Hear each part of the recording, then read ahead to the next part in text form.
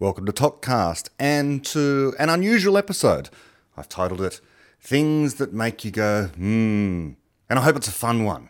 Anyone of a certain age who lived through the 90s will know the song. And I wondered what to call today's episode, because what I'm kind of doing is reacting to a Making Sense podcast, one of the very early ones that Sam Harris did, interviewing Max Tegmark. And Max is a fascinating guy who's written books, he's a physicist, and he steps into philosophy and epistemology, philosophy of science and that kind of thing. And so it's interesting to tease out some of the differences. And I thought to myself, how should I title this episode? You know, sometimes people advise me, your titles are too boring, you're not going to get as many viewers if you tried to be a little bit more clickbaity, you know? So I thought like, Popurian reacts to Sam Harris, or Brett Hall destroys Max Tegmark, something like that. But this all just seems silly. I don't want to go down that road. This is about as silly as I'll get today, playing a few little music clips. And really, when I thought about what I was doing, it wasn't so much a reaction to what Sam Harris was saying or what Max Tegmark was saying. It just gave me prompts to talk about a particular worldview. It allowed me to explain the differences between what I regard as more or less mainstream philosophical views on these particular things and what I here at Talkcast explain, which is a version of Popurian epistemology, a version of the way in which David Deutsch explains the world. Everyone has their own version of things, but of course I cleave most closely to what is explained in The Fabric of Reality and the Beginning of Infinity, amongst other things. And what Max does here with Sam is he talks about, well, it just seemed like the letter M was coming up so often. He's talking about mathematics and morality, the material world, the multiverse, mind, among other things. So I thought on listening to him, I can get a podcast of my own out of this. And the more I thought about it, the more I thought, I can get a series of podcasts out about all of this stuff. The M's, mathematics, morality, metaphysics, minds, multiverses, misconceptions, mistakes about the material world, and many worlds in the modern world. I could have called this whole thing an M-theory podcast. But then there's already a theory in physics or metaphysics by that name. M-theory is the generalization of string theory, if you look it up, or by Edward Witten, among others. But we have so much else to cover, I just doubt we'll get to membranes and those mysteries bordering on magic. Ostensibly, as I say, this is a reaction podcast, a reaction to Sam Harris and Max Tegmark talking for the first time on Making Sense, their first conversation there. But really, as I say, it's just an excuse for me to talk about these issues prompted by what they say there. This is, in the whole, mainly me speaking. So, for example, in this first episode, which is an hour long or so, I can tell you the ratio is approximately 15% of those two guys, Sam and Max, and 85% me. And in this first episode, actually, of the series, I've only got through about the first 18 minutes or so of their original podcast. I am, over this series, going to select snippets from throughout that entire podcast. And they also did a second podcast as well, and I'm just going to take the first part of that second podcast, which is largely about AGI. And of course, I'm going to say there are serious fundamental misconceptions in the worldview of Sam and Max when it comes to AGI and issues around AGI. So that's what's happening today. I think I've got this particular episode with Sam talking to Max in something like triplicate. I've got the original podcast feed, and I've also got the subscriber podcast feed as well. And then I actually got the audiobook that Sam produced of the Making Sense podcast, the first interview of which is in that book. I've got the physical book, well, I should say Kindle version of the book, and the audio version of the book. The very first one that Sam put in there, quite rightly, is David Deutsch. Both of David Deutsch's interviews appear as number 1 and 2 of his selected interviews for the Making Sense book. And the last interview that is in there is with Max Tegmark. So it's a nice way to top and tail that particular book. I think the two most interesting people that are interviewed throughout that entire book, the series of interviews, is certainly David and Max. And of course, Sam has an M in his name, and Max has an M in his name as well. And I'm going to be playing a little music today, so hence the title of the episode. I think I might be over-egging things a little bit. You get the point. I'm going to, of course, play some clips from the episode, but certainly not the whole thing. It's definitely worth listening to if you can get a hold of it. And I feel as if I agree when it comes to things on the multiverse and aspects of philosophy that I'm agreeing with the general tenor of what's being said more often than not. More often than not.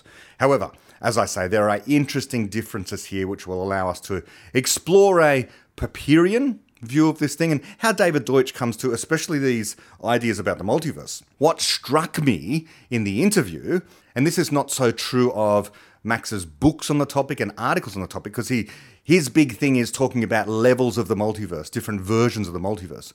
Well, in this interview he gives with Sam Harris, where he spends a lot of time talking about the multiverse, well, the one kind of multiverse that he doesn't talk about is the quantum multiverse, which is really, really bizarre. He talks about all these other kinds, but not Everettian quantum theory. So we miss out on that. And instead we're talking about another M, I would say, metaphysics. Well, except for his level 1 multiverse. His level 1 multiverse, I don't even think kind of qualifies as a multiverse. It's just the universe beyond what's observable. But we know that there is something beyond the observable universe.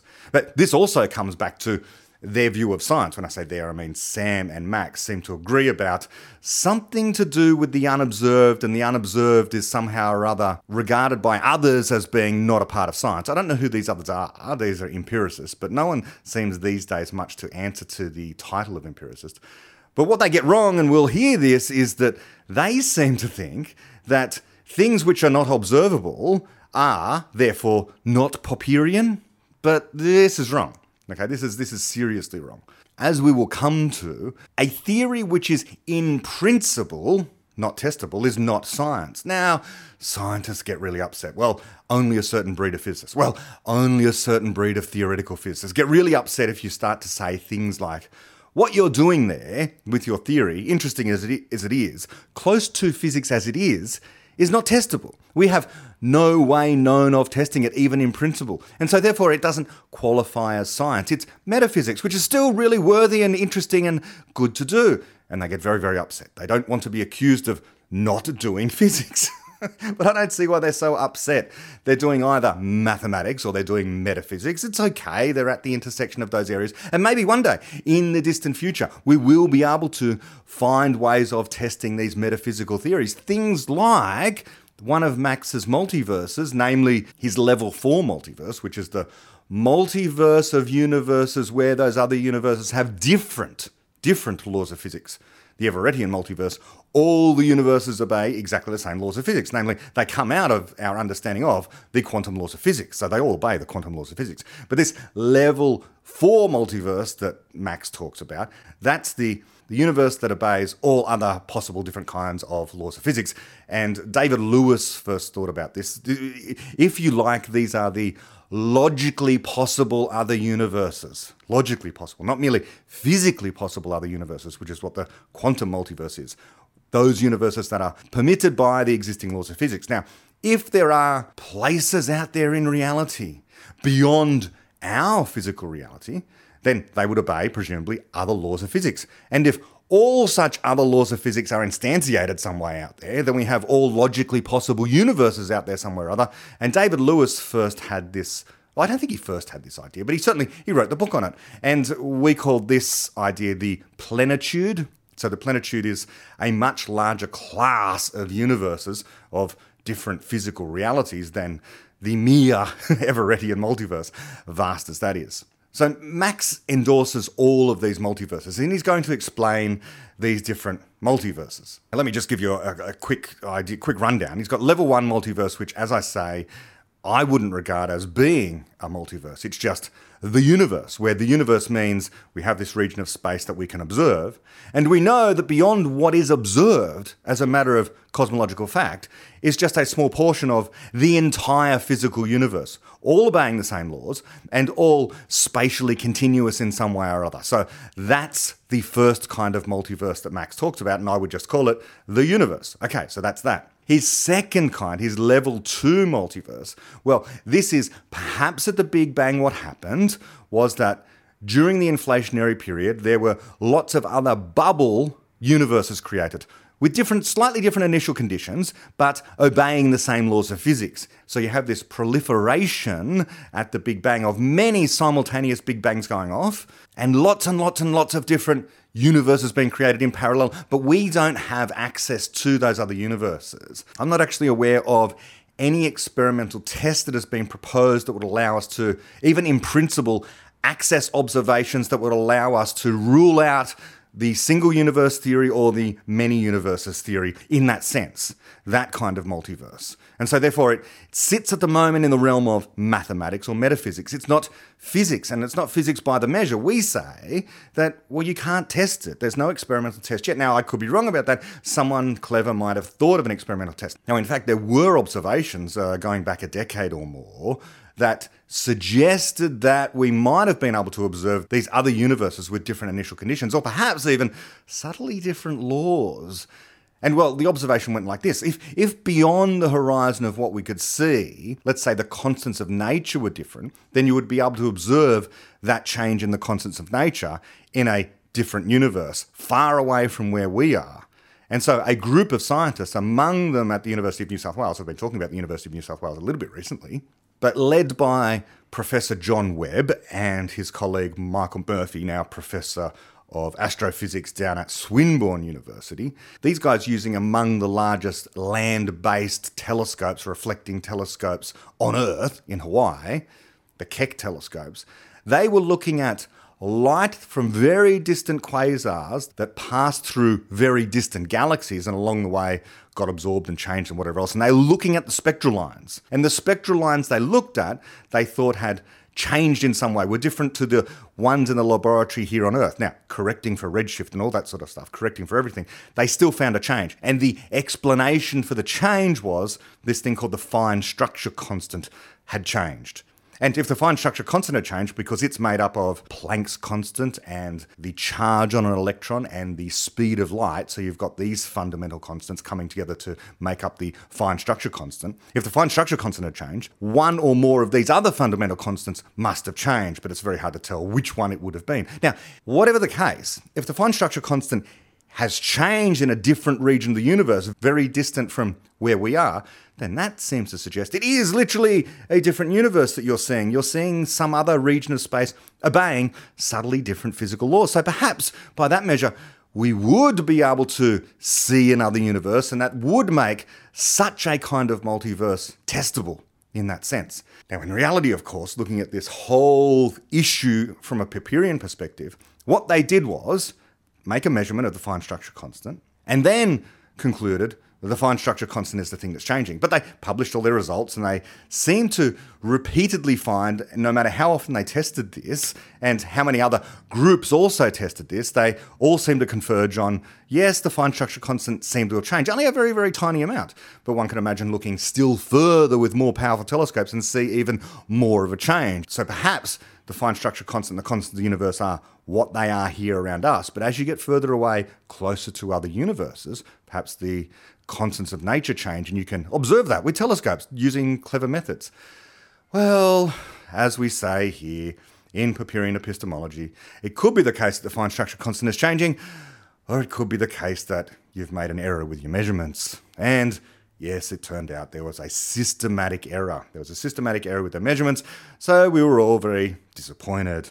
But still, they had these really interesting techniques. It's just that there was a issue with the mirror or something, as far as I know, from these Keck telescopes that, anyway, I don't fully understand exactly what it was. All I know was their measurements of the change of the fine structure constant turned out to be null and void. There was no such change. So, yes, this method of seeing other universes has failed. And there's no good explanation. There's no good explanation of being able to use such a method to actually physically see, if you like, other universes by seeing changes in constants of nature. We should expect, if we do see changes in the constants of nature, that what we're actually seeing is errors in the methodology, errors with the instrumentation, that kind of thing. So we have no way of knowing in the Popperian sense, having a good explanation that there really do exist these other universes out there with different physical laws, or that there really do exist these other universes, bubble universes out there that started with different initial conditions.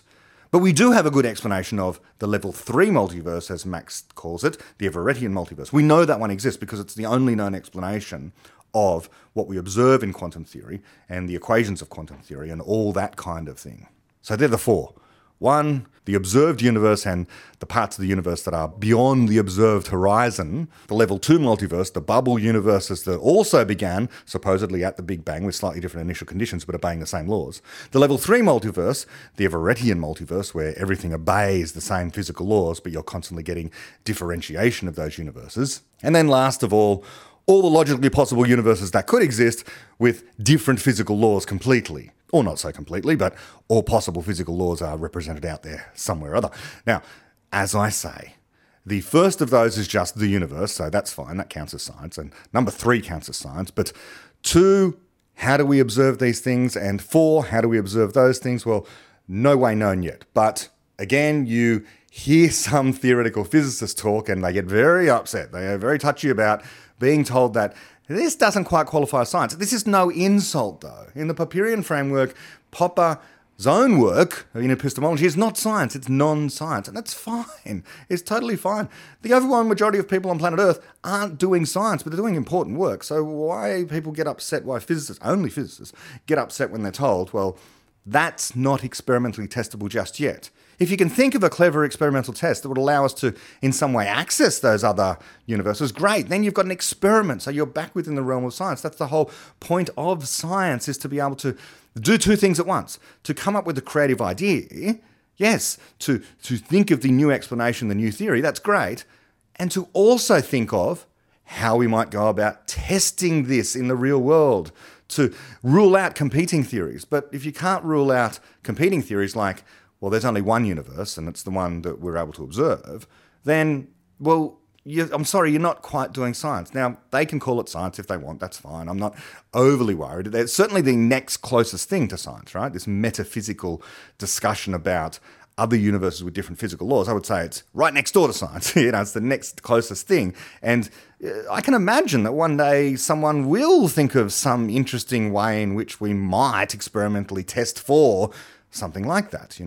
I can imagine a distant future gravitational wave thing and that detects gravitational waves, and the only explanation of the particular pattern of gravitational waves would be if at the Big Bang other universes were being produced, perhaps even other universes with different physical laws. I could imagine some distant future, someone thinking of something like that, but they haven't thought of it now, not so far as I'm aware. Okay, so let's get into listening to some of the discussion between Sam and Max, and I'll pause it at various points. And as I say, I'm just small snippets today, just picking out small snippets of the conversation and just reacting to it, and it'll give me an opportunity to discuss what Popper might have said about this kind of thing and what I think that science says about all of this stuff at the moment and what our best epistemology would say about what they're saying. So without further ado, let's get into it. This is towards the beginning of their discussion.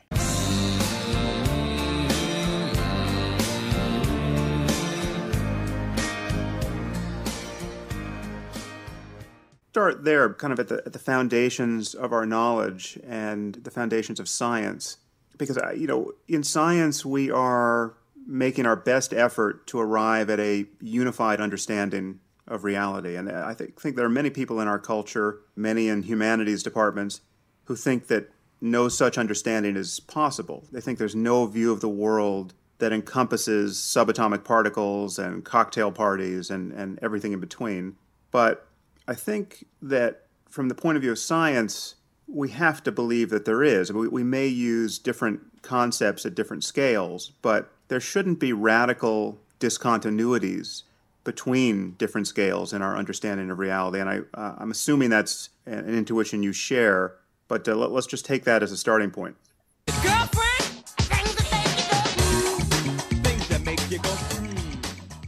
So I regard myself, of course, as a realist and as a scientific realist. But I do think there is a difference between science and non-science. And Sam wanted to say there that there should be a scientific understanding of everything from the very smallest through to cocktail parties through to the very largest. Now, in a sense, this is right, so long as you're just talking about the physical stuff. But we know that there is also abstract stuff. And there is a distinction, and I think Sam gets this later on in the conversation, certainly in his second conversation with Max, where he talks about the distinction between software and hardware. I don't know really if he has a clear idea in his mind as to what that difference is. But what we say here is that there is a difference between physical stuff and abstract stuff.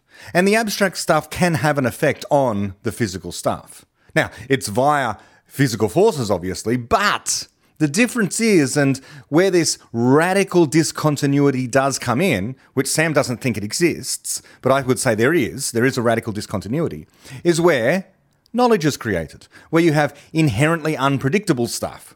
Now, within physics and within the physical sciences, we can have predictions. We can have quite precise predictions, so long as they are carefully controlled. But once you get into the realm of human affairs, it's not merely because certain problems are intractable. It's that they're in principle not predictable because they are acts of creation. Creating knowledge is an act of creation. It wasn't there before. It could not possibly have been predicted before, and then it was created. Now, how? We don't know. We don't yet know exactly how this creativity works.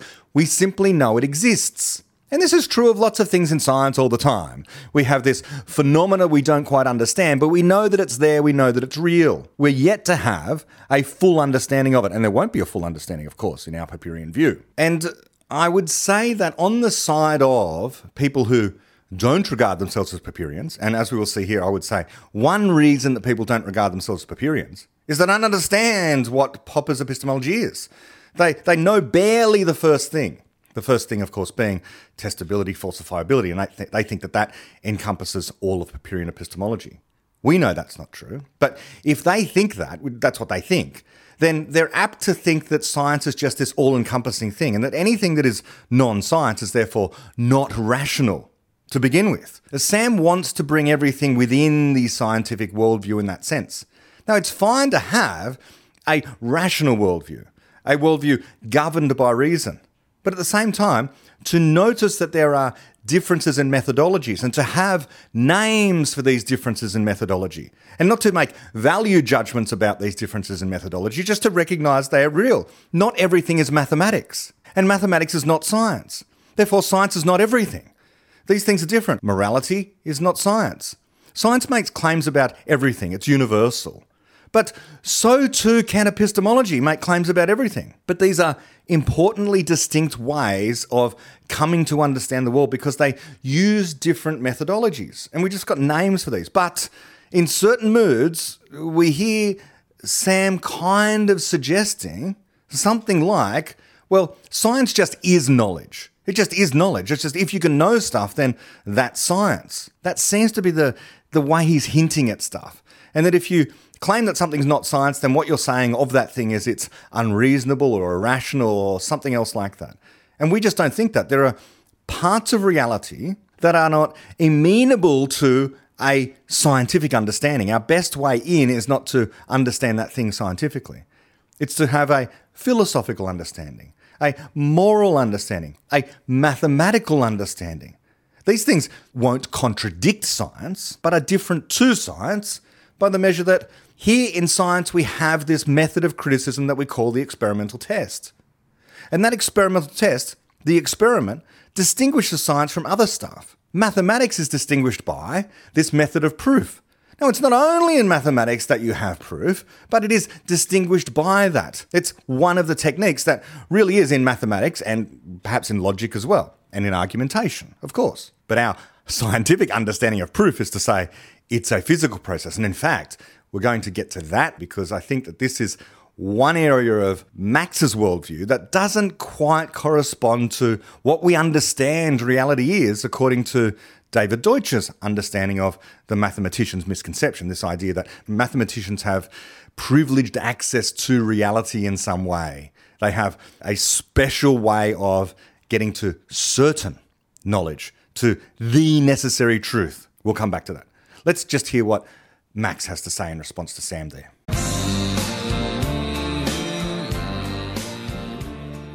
Yeah, when someone says that they think reality is just a social construct or whatnot, then other people get upset and say, if you think gravity is a social construct, I encourage you to take a step out through my window here on the 6th floor. And if you drill down into what this conflict comes from, it's just that they're using that R word, reality, in very different ways. And as a physicist, the way I use the word reality is I assume that there is something out there independent of me as a human.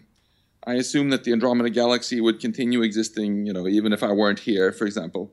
And then we take this very humble approach of saying, okay, there is some stuff that exists out there, our physical reality, let's call it, and let's look at it as closely we can and try to figure out what properties it has. If there's some confusion about something, that's our problem, not reality's problem. There's no doubt in my mind that our universe knows perfectly well what it's doing, and it functions in some way. We physicists have so far failed to figure out what that way is, and we're in this schizophrenic situation where we can't even make quantum mechanics talk to relativity theory properly. But that's the way I see it. Simply a failure so far in our own creativity. And I think it's not only would I guess that there is a reality out there independent of us, but I actually feel it's quite arrogant to say the opposite. Right. Because it sort of presumes that we humans should go center stage. Solipsists say that there is no reality without themselves. Ostriches, in the apocryphal story, right, make this assumption that things that they don't see don't exist. But even very respected scientists go down this slippery slope sometimes. But I think that's very arrogant, and I think we could use a good dose of humility. So my starting point is that there is something out there, and let's try to figure out how it works.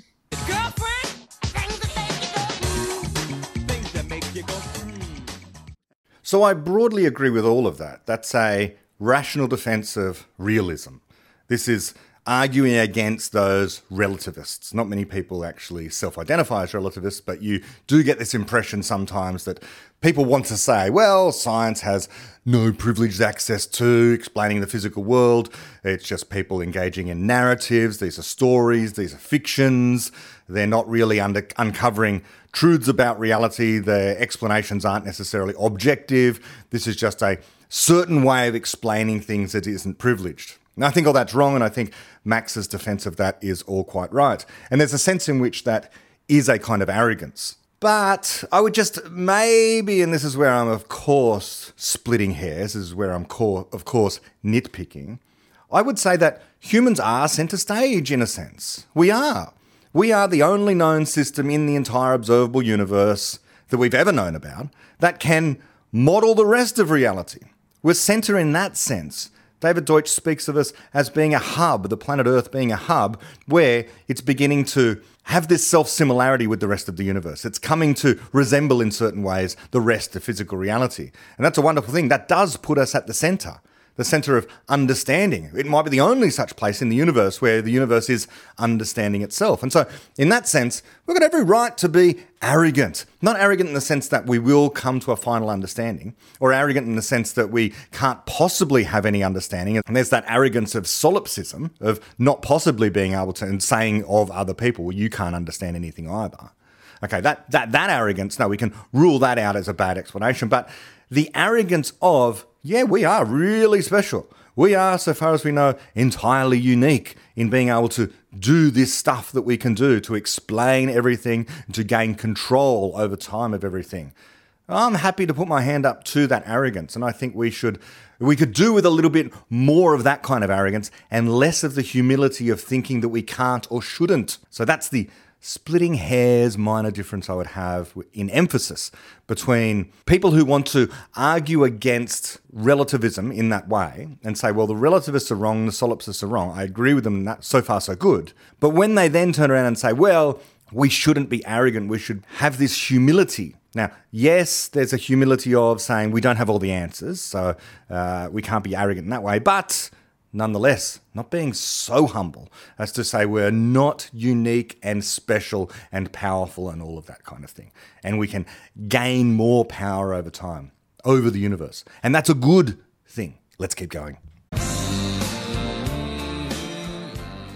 Inconveniently for us, this skepticism about the possibility of understanding reality does sort of sneak in the back door for us, somewhat paradoxically, by virtue of taking science seriously, in particular evolutionary biology seriously. And this is something you and I were talking about when we last met, where, I think at one point in the conversation, I observed, as almost everyone has who thinks about evolution, that one thing we can be sure of is that our cognitive capacities and our common sense and our intuitions about reality have not evolved to equip us to understand reality at the smallest possible scale, or at the largest, or things moving incredibly fast, or things that are very old. We have intuitions that are tuned for things at human scale, things that are moving relatively slowly, and we have to decide whether we can mate with them, or whether we can eat them, or whether they're going to eat us. And so you and I were talking about this, and so I said that it's no surprise, therefore, that the deliverances of science, in particular your areas of science, are deeply counterintuitive. And That's right. You did me one better, though. You said that not only is it not surprising, it would be surprising and, in fact, give you reason to mistrust your theories if they were aligned with common sense. We should expect the punchline at the end of the Book of Nature to be deeply counterintuitive in some sense. And I just want you to expand on that a little bit. Girlfriend, things that make you go, So, of course, I think that's kind of wrong. Kind of wrong.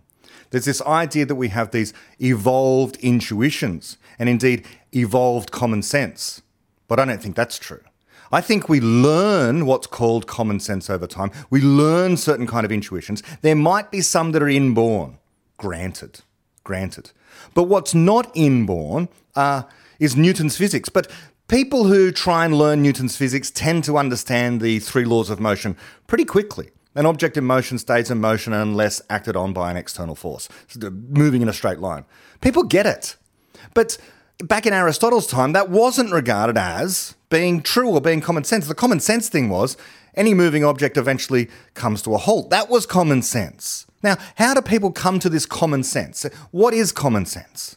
Is it common sense that a moving object eventually comes to a stop? Or is it common sense that a moving object will just continue moving indefinitely unless acted on by a force? Which one's common sense? Well, I don't know which one is common sense, but I know that we need to learn both. Now, perhaps the first one is kind of learned by infants experimenting in the world. Or not.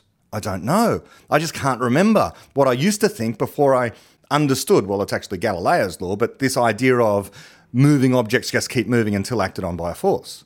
What I'm saying here is that I don't think that this idea, and this is Dawkins' idea of middle world, that we've evolved with a capacity that limits our ability to understand the world. What we've in fact evolved with, is a brain which has the capacity to explain everything, to have this universal capacity for understanding the world. This is what David Deutsch explains in The Beginning of Infinity. There isn't some limit set by evolution of that kind of understanding, of being impossibly unable to overturn your common sense or your intuitions. Your intuitions can change with what you learn about reality.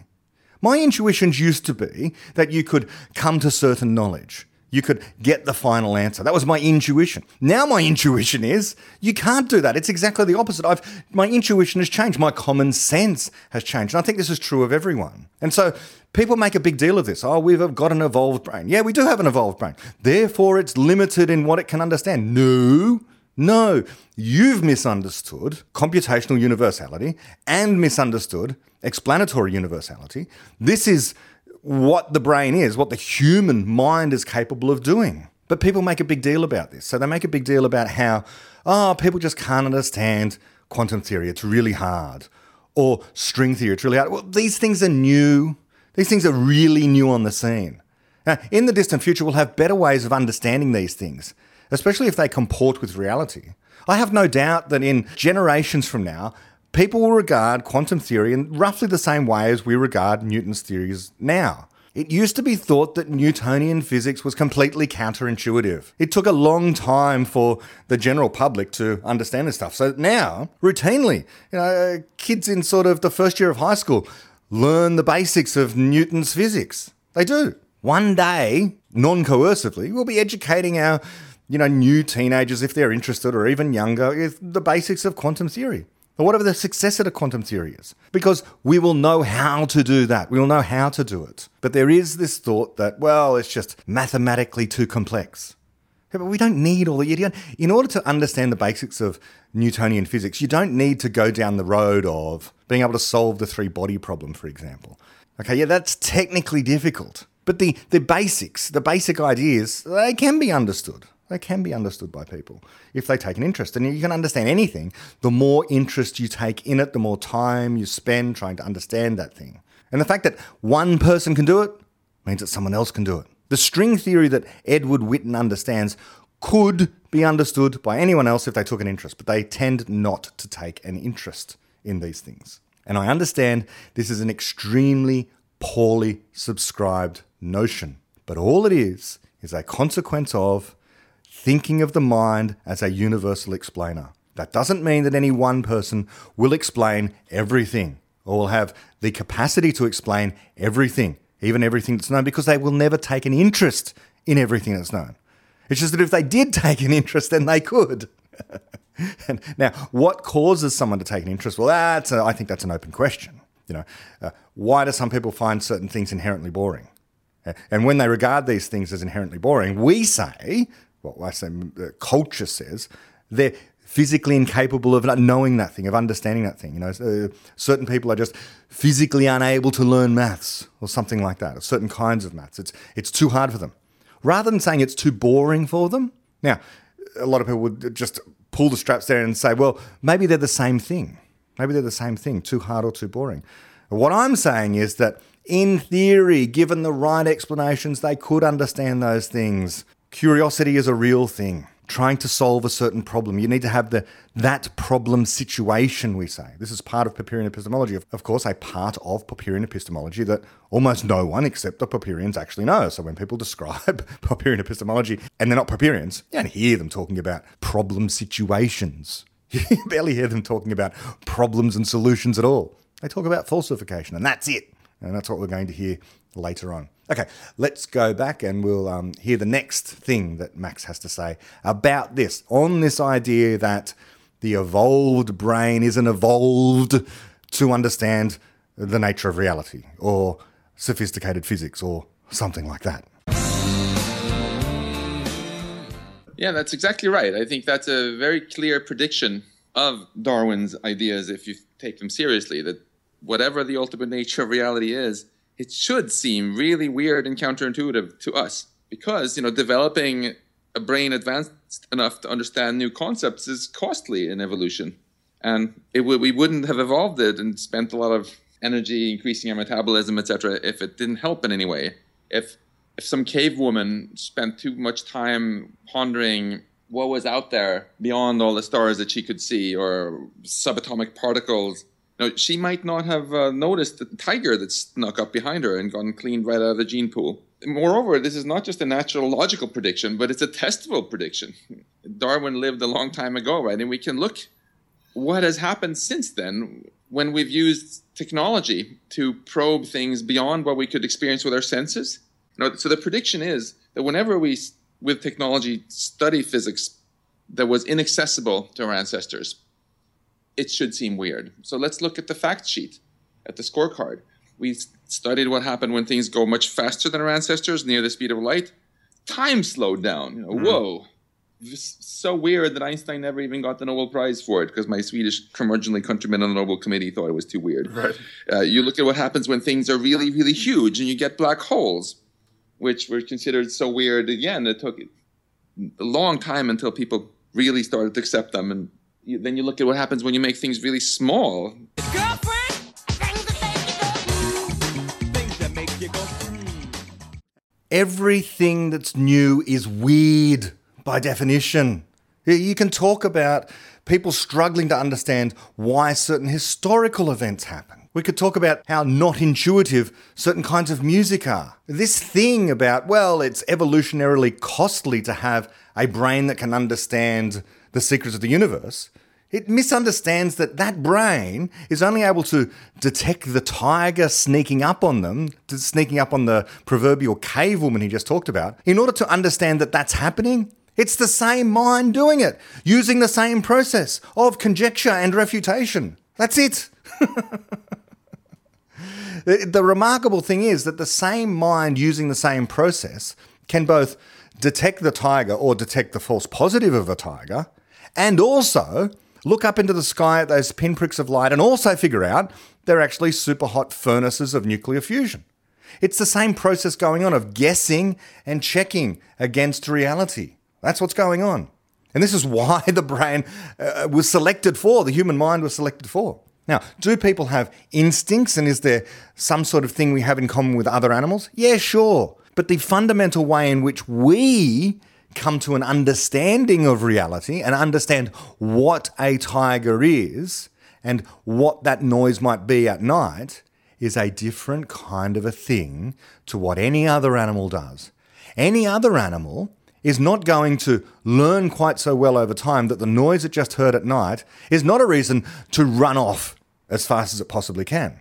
But we can learn that false positives are a thing. That what we thought was a tiger, in fact, that's that same bush blowing in the wind and making that noise that kind of sounds like a tiger creeping up on us. But a gazelle or a wildebeest or whatever tigers go after, they don't have that same capacity. They're always going to run. That's their instinct. They have no choice but to obey their instincts. We're different. We can routinely violate what our instincts are telling us to do because we're also interpreting those instincts in a way that animals just aren't. When I say we interpret, we explain what that sense data was. We explain it to ourselves to our own satisfaction. Now, we also have this system where, yeah, sure, we can react immediately to something, and that's good too. So we have at least two systems. The other animals only have this one system. They can only do what their instincts tell them to do. We can go well beyond our instincts. Is it evolutionarily costly? Yes, but it also appears to have been the most evolutionarily valuable, powerful thing that has ever evolved. And as we like to say, it's a prelude to the rest of evolution that's going to happen, which is going to be mimetic. We are the general intelligence. We are the superintelligence. That's what we are. We have this universal mind that can literally understand and explain anything.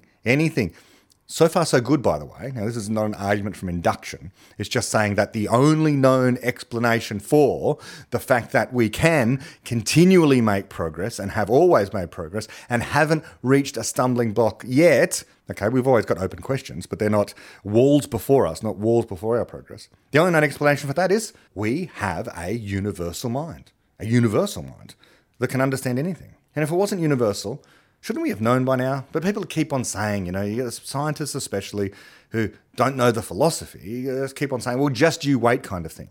Just you wait, we're going to get the problem that we can't possibly solve. There's going to come the gap in our knowledge of physics which cannot be filled no matter how hard we try because our brain will be incapable of it. I mean, people have always been saying this. Since religious times, it's like there's no point trying to understand the world, just read the book. Okay, only God can understand the world. This was the prevailing view. This was why theologians and others and priests were saying to the scientists early on and the philosophers, you're actually committing sacrilege by even trying to do this stuff.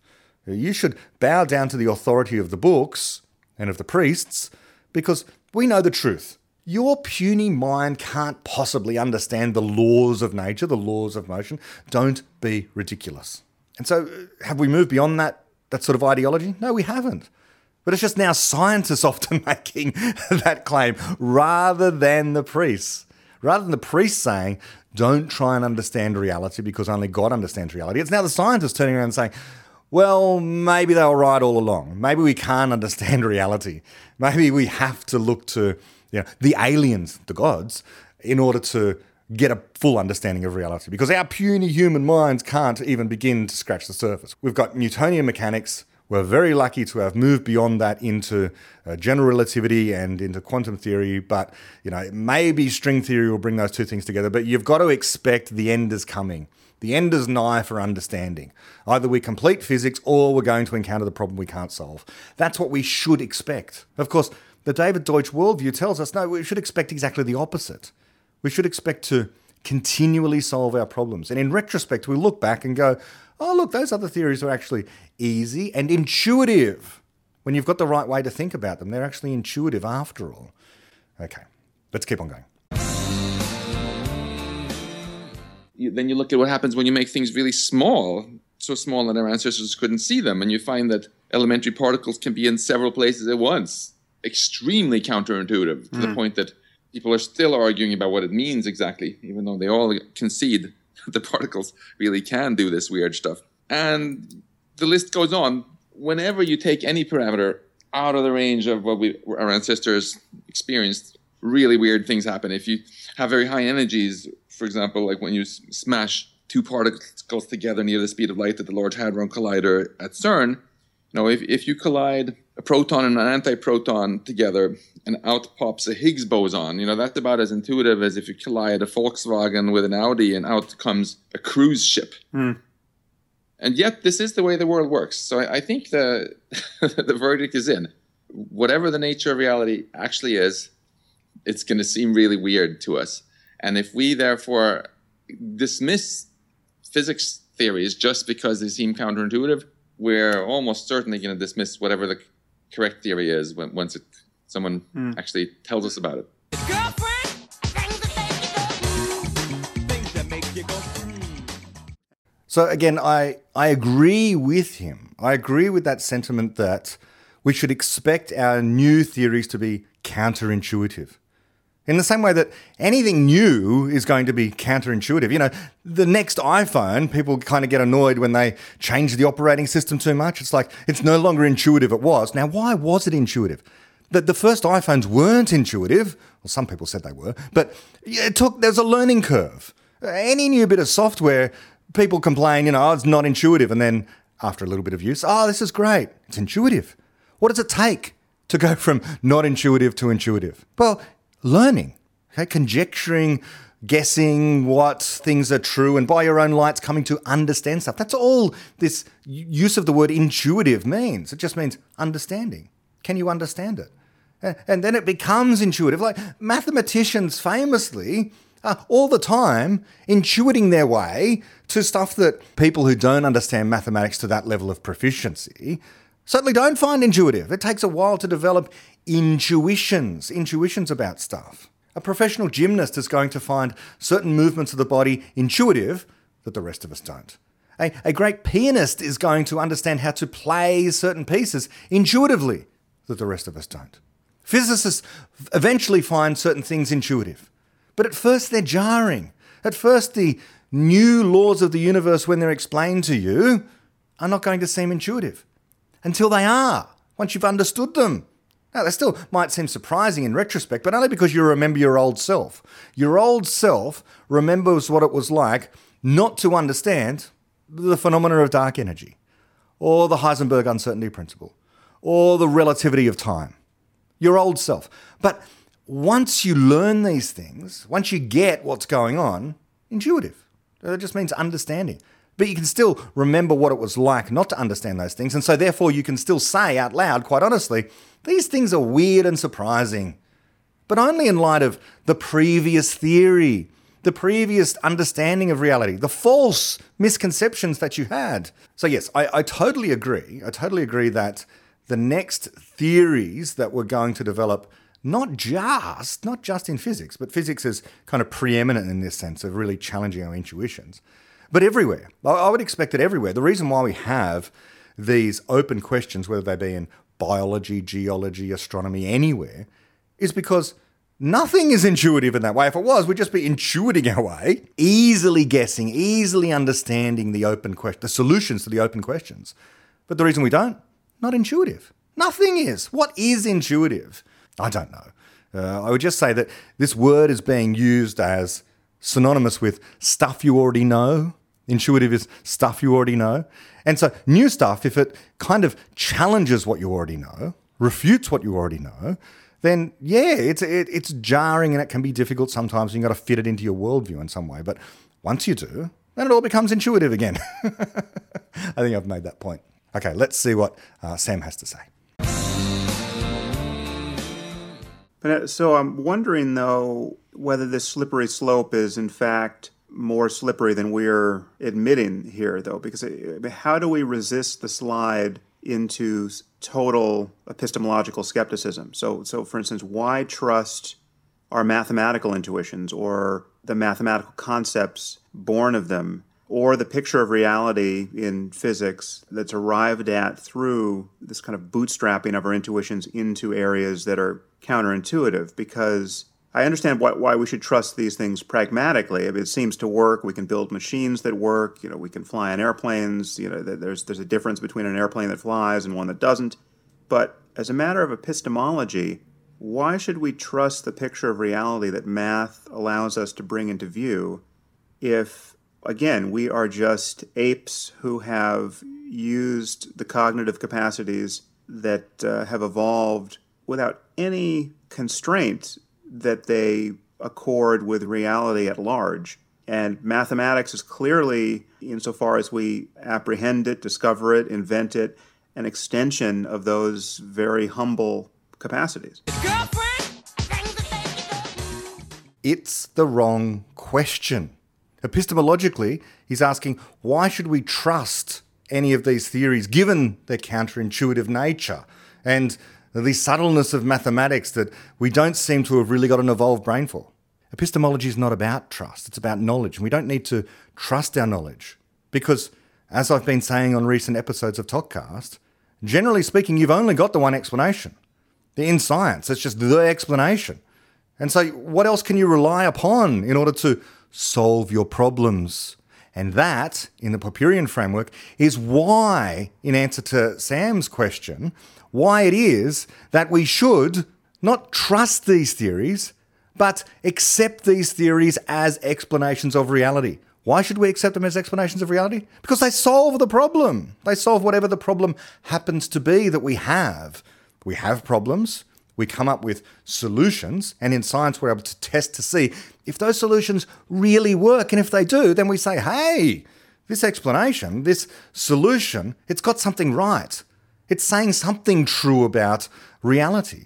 It's solving our problem. It's making predictions into fields we never could have guessed. It's postulating the existence of entities that we never imagined, but we can test for the reality of.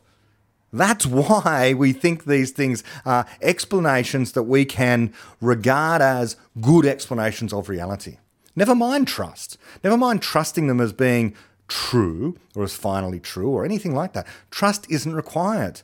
In fact, we should expect them to be overturned at some point, so we shouldn't be trusting them in the sense of thinking they're true for no good reason. Trust is a word that's kind of like faith. Why should we have faith in this theory? Why should we trust in this theory? Well, neither of those things, okay? We should rely on the theory. Why?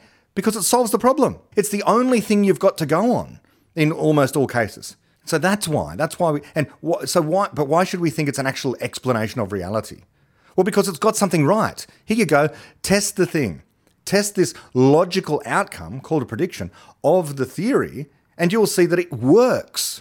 Oh, but working doesn't mean it's an actual description of reality. Well, what else could it mean other than it's making a prediction about the nature of reality and it's getting it right, where no other theory, no other competing theory is? So it's got something right. It was able to tell you what's going to happen. And it's only able to do that because it's making all of these other claims about reality simultaneously. This grand theory is making a multitudinous number of claims that fall under the umbrella of the explanation. We've picked out one and gone, it works there. In fact, it works universally. Anytime you ask anything of it within its domain of applicability, it works. So it is capturing reality to some extent. Not perfectly, not finally. That will never happen. But it's got something right. And that's just synonymous with it's saying something true. That's all. So that's the way I like to explain why it is we regard explanations that we hold as scientific theories of the world as being truly good explanations of reality. And not merely useful fictions. Not merely useful fictions. They really do capture something. Now, we can't say finally of any of them, well, this is the bit here that is certainly once and for all finally true. No. In fact, it could be that the truth is inexplicit content that we can't quite say, but it's preserved from one theory through to another theory through to another theory as we make progress and improve towards a better and better understanding of objectively true reality, of the reality that's out there, that is being captured by our best explanations. So let's see what Max has to say about that bit.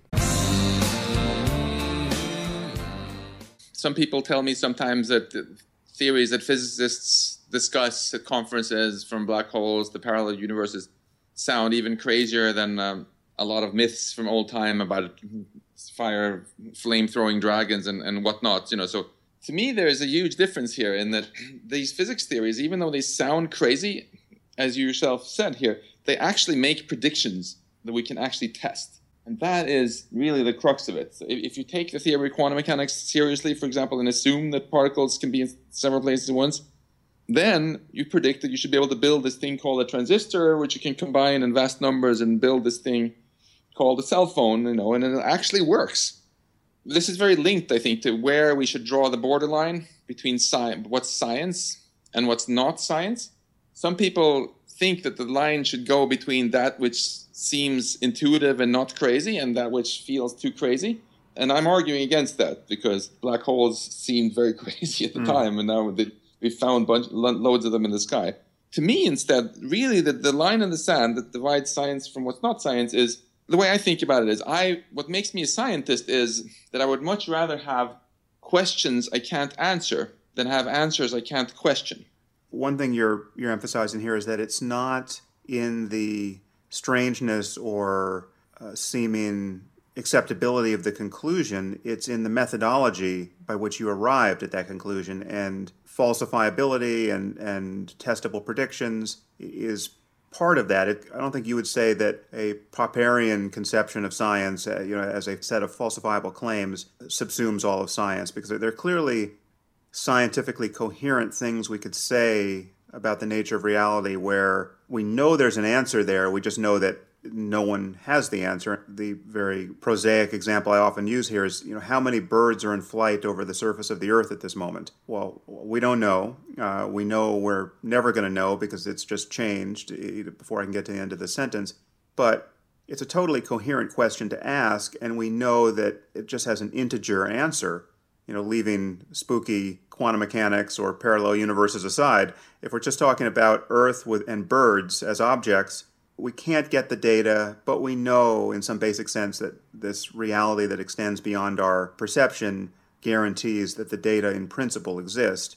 I think you say at some point in your book that a theory doesn't have to be testable across the board. It just parts of it have to be testable to give us some level of credence in its overall picture. Is that how you view it? Girlfriend!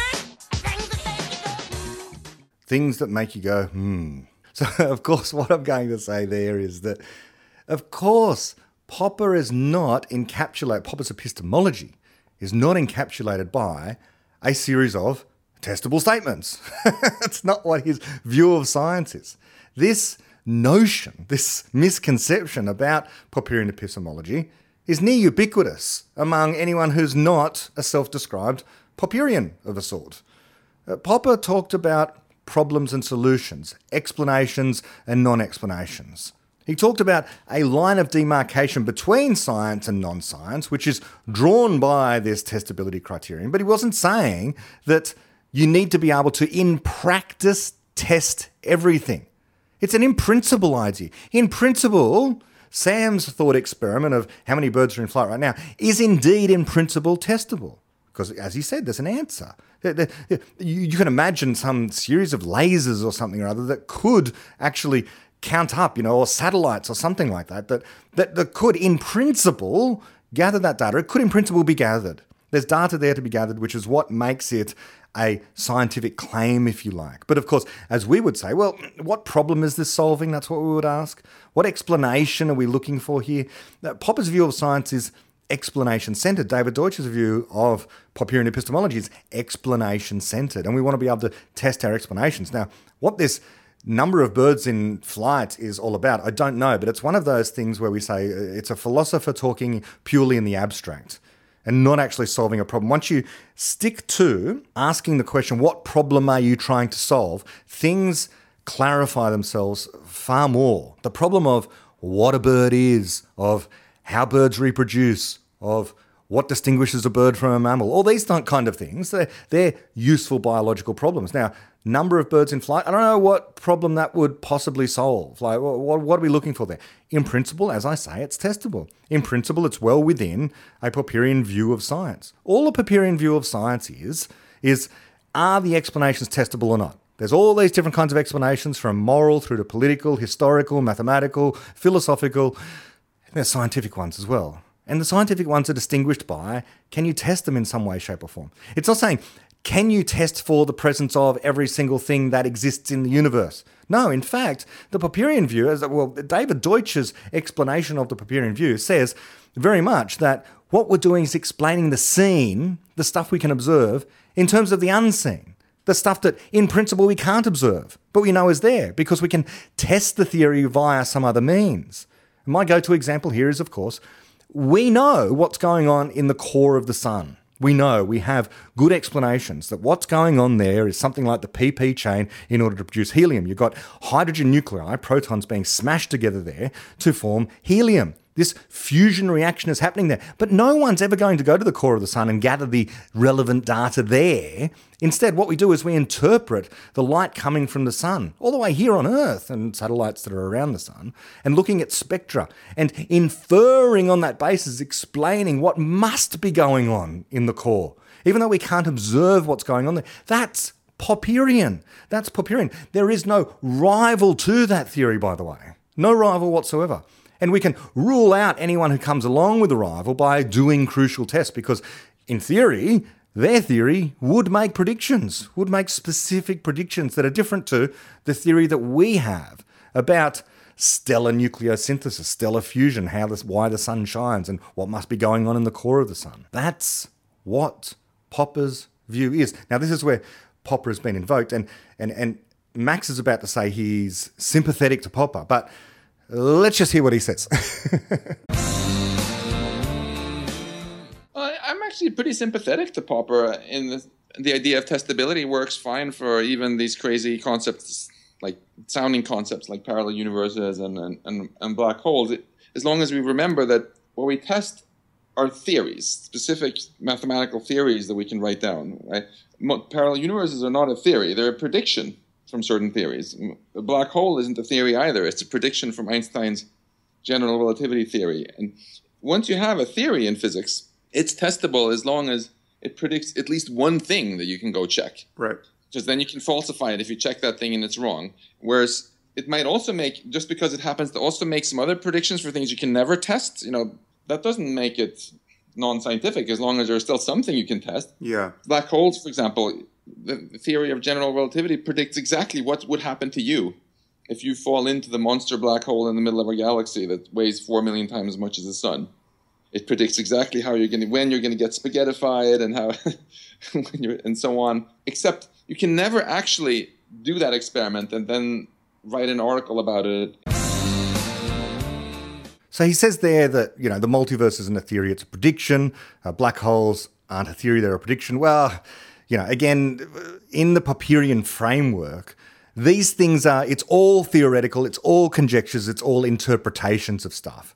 Now, I might want to say, well, there is this broader theory called general relativity, which generates certain predictions, some of which are black holes. But the black hole itself is a theory of certain objects that actually exist out there, and these can themselves be tested for. So that part of general relativity can be tested for. And I wouldn't, if general relativity makes a prediction of black holes and we never detect black holes, that's not a refutation of general relativity, is it?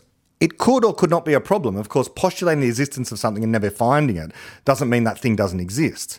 But let's say black holes didn't exist and general relativity was the only theory we had. Well, we've still only got general relativity, and it would still capture something true about reality. It might not get everything true, but we should expect that anyway.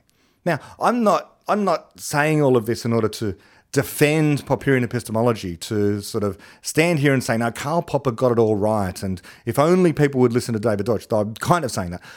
It's important, it's useful if people understand epistemology better, because then their thinking on certain matters is clearer, more refined, it just makes sense, it coheres together. And all the stuff they're saying that I agree with, it's just remarkable that they're kind of distancing themselves. Well, Sam is kind of distancing himself in some way, seemingly from Popper, and he's done this on various podcasts, of course, over the years. But often when he thinks he's disagreeing with Popper, he's not. He's not. He's disagreeing with a version of Popper that never actually existed. or that maybe he read in a book somewhere by someone who disagreed with Popper. Yeah. See, I see this very often. But Max is totally right in saying there are these things that can't be observed out there. And that's fine. You know, as I just said about the core of the sun, as I've said before about the moment of the Big Bang, we know it happened, but no one's going to be there. And David Deutsch says dinosaurs. Dinosaurs are literally unobserved. Unless we invent time machines, no one's ever going to observe a dinosaur, or maybe genetic engineering of the future. But all we have right now are fossils, rocks. That's all we have. We don't have access directly to dinosaurs. We can't observe the very thing, the unseen thing, the dinosaur, that explains what we do see, the fossil. This is perfectly Popperian. And I would argue it's only Popperian epistemology that properly accounts for this, that says you have an explanation of the unobserved stuff. Bayesian epistemology and these other epistemologies talk about, well, it all comes down to observation. If you can't observe the thing, then somehow or other it's ruled out as being non-scientific because they have this empiricist bent. Not all versions, I accept that. But also there's this focus on prediction as well. Whereas we say, and I think Max subtly kind of got things wrong there a bit, where he was saying that we could, falsify general relativity, let's say, if something was predicted about black holes that wasn't true, only if we have an alternative. The function of evidence, the function of observation in science at that level is to distinguish between competing theories. And if you have no competitor to general relativity, which is explaining all of your phenomena, maybe except for one thing that it gets wrong, and it just systematically gets wrong all the time for whatever reason, well, you've got nowhere else to leap to until such time as someone comes along and is able to explain that thing and everything else that general relativity can explain. Before general relativity, we had problems with gravity. We couldn't predict exactly why Mercury's orbit we couldn't explain why Mercury's orbit was doing what it was doing. Now, for the time between when we only had Newton's theory and when we had these anomalies with Mercury's orbit, and when we got general relativity, between that time, when we got general relativity, there was nothing else to do. There was nothing else for it but to rely on Newton's theory of gravity. Now, at that time, when we've got these problems with Mercury's orbit, we literally didn't know, and people were postulating things like another planet perturbing, altering the orbit of Mercury as it went around the sun. And that was reasonable. No one could rule that out at the time. They didn't know. Was it the theory of gravity that was wrong in some way? Or was it the observations being made that were wrong in some way? Was there a hidden planet causing this strange orbital properties of Mercury as it went around the sun? We just didn't know at that time. And this is the case for open problems today. We don't know if it's the theory that's wrong. We don't know if it's our observation that's wrong. We don't know if there's some underlying hidden thing yet to be observed that will explain, find the solution to the problem that we have. So I think we'll call this part one. So this will be enough for today. But I'm going to come back to this discussion. It's a fascinating discussion. You can see that I am being very nitpicky, but I think it's a helpful insight and inroad into distinguishing these kind of differences between, one would presume, rationally minded people, scientifically literate types, and people who have more or less an all-encompassing worldview, and people who might have cobbled together philosophies that are kind of separate and may not cohere in some ways. I don't know how to put that. But until next time, bye-bye. Girlfriend!